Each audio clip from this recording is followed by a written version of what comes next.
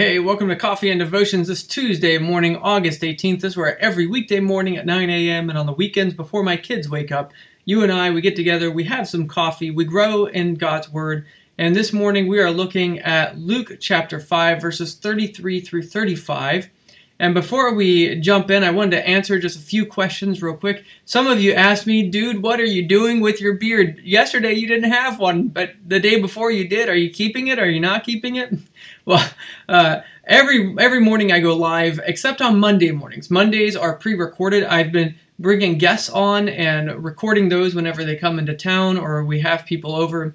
And so Mondays are pre-recorded. So that was from a few weeks ago when we had Matthew. And Matthew teaches at a classical school, a classical Christian school. I don't think he has any plans on becoming a pastor, although I wouldn't object to it. So he is a godly man. Olivia and his wife are long-term friends from childhood.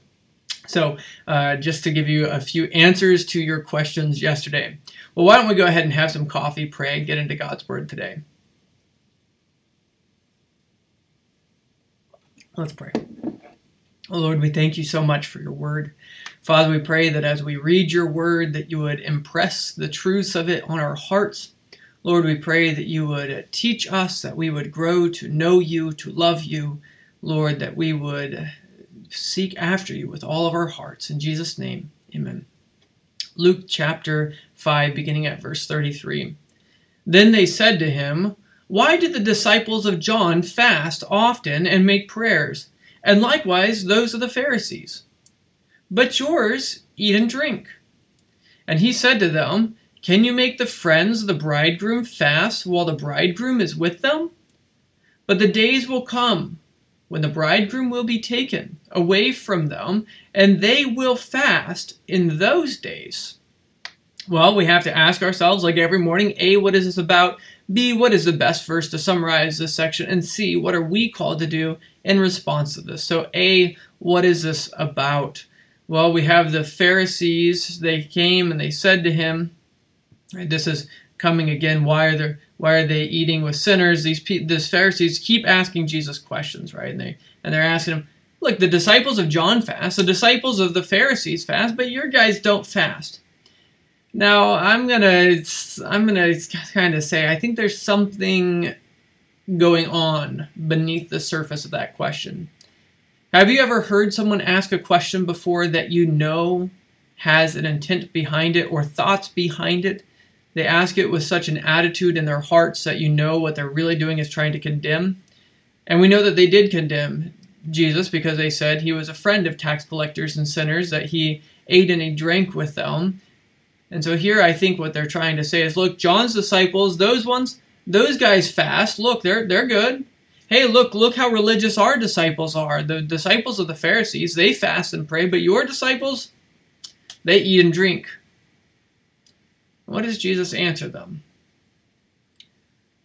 Well, he gives them this idea of, if you went to a wedding, do you go to a wedding to fast? If you go to the wedding, and I'm asking today, right? If you go to a wedding today, do you go to a wedding anticipating sitting down at the table and not eating? You know, when we were wedding photographers out in Pittsburgh, I can't imagine going to a wedding and saying, can't eat any of the cookies from the cookie table.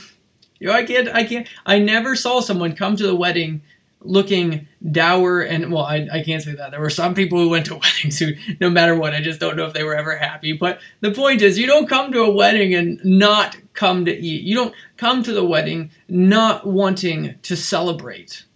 And here, the promised bridegroom, the groom himself, Jesus is there with them. And they can't fast while they're there.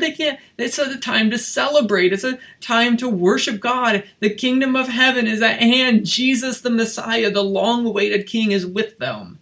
This is what Jesus is getting at. But, he says in verse 35, then they will fast. Right? But the days will come when the bridegroom is taken away. Then they will fast. Or I remember being a young man in the Navy, and I went to my chaplain, my pastor on the ship, and I was a brand new Christian trying to figure things out. And I remember asking him, I went to Chaplain Low Guide, and I said, can you explain this whole fasting thing to me? And knowing that I was a person who overthought things, he just looked at me and he said, Brian, don't overthink it. Pray instead of eat. I was just like, is that simple? That's it? And he's like, yeah.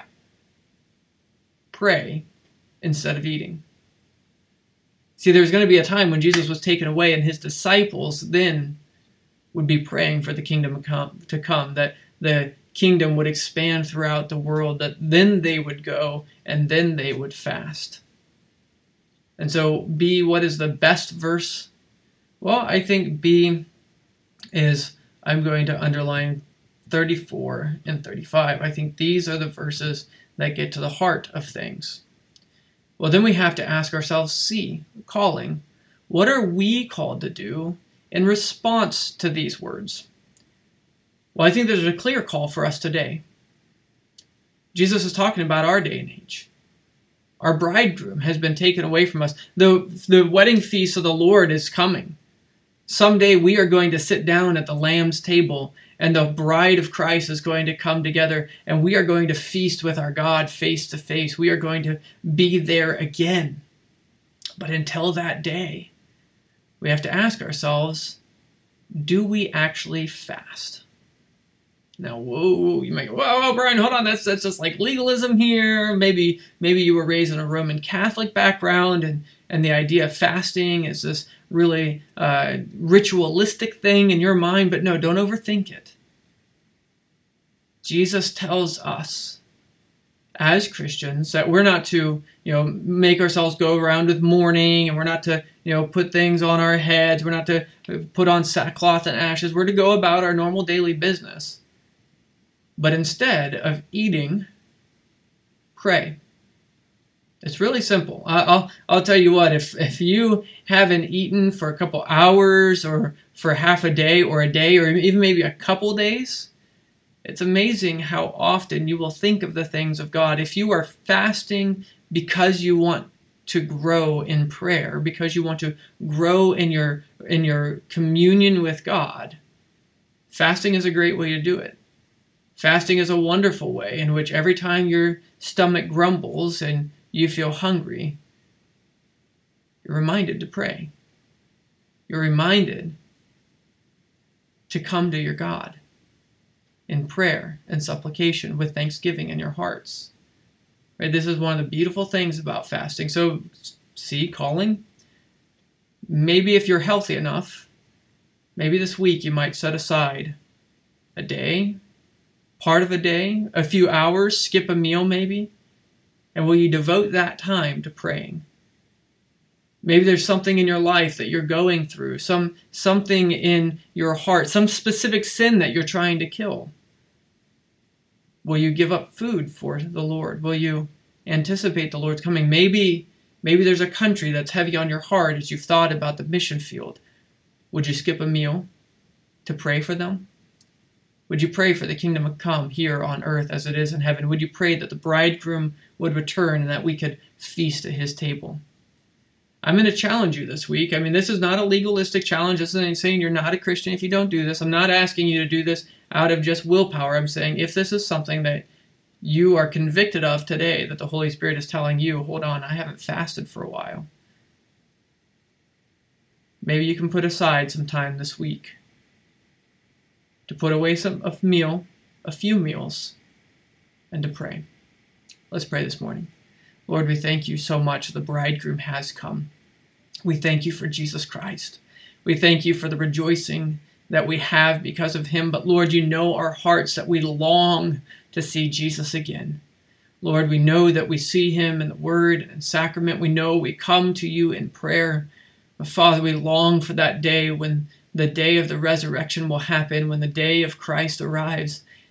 Lord, that when we sit at your feast, when we sit at your table, and we physically, not just spiritually, but physically and spiritually really sit with you and eat at your table forever. Father, we pray, Lord, that we would be faithful in fasting. Lord, that this is what you say is going to be normal in our lives. Father, we pray that we would make this normal. Lord, we pray that you would move us towards fasting and prayer as we depend on you. In Jesus' name, amen. Well, Well, may the Lord bless you today, and may he fill your heart with peace and joy. Bye.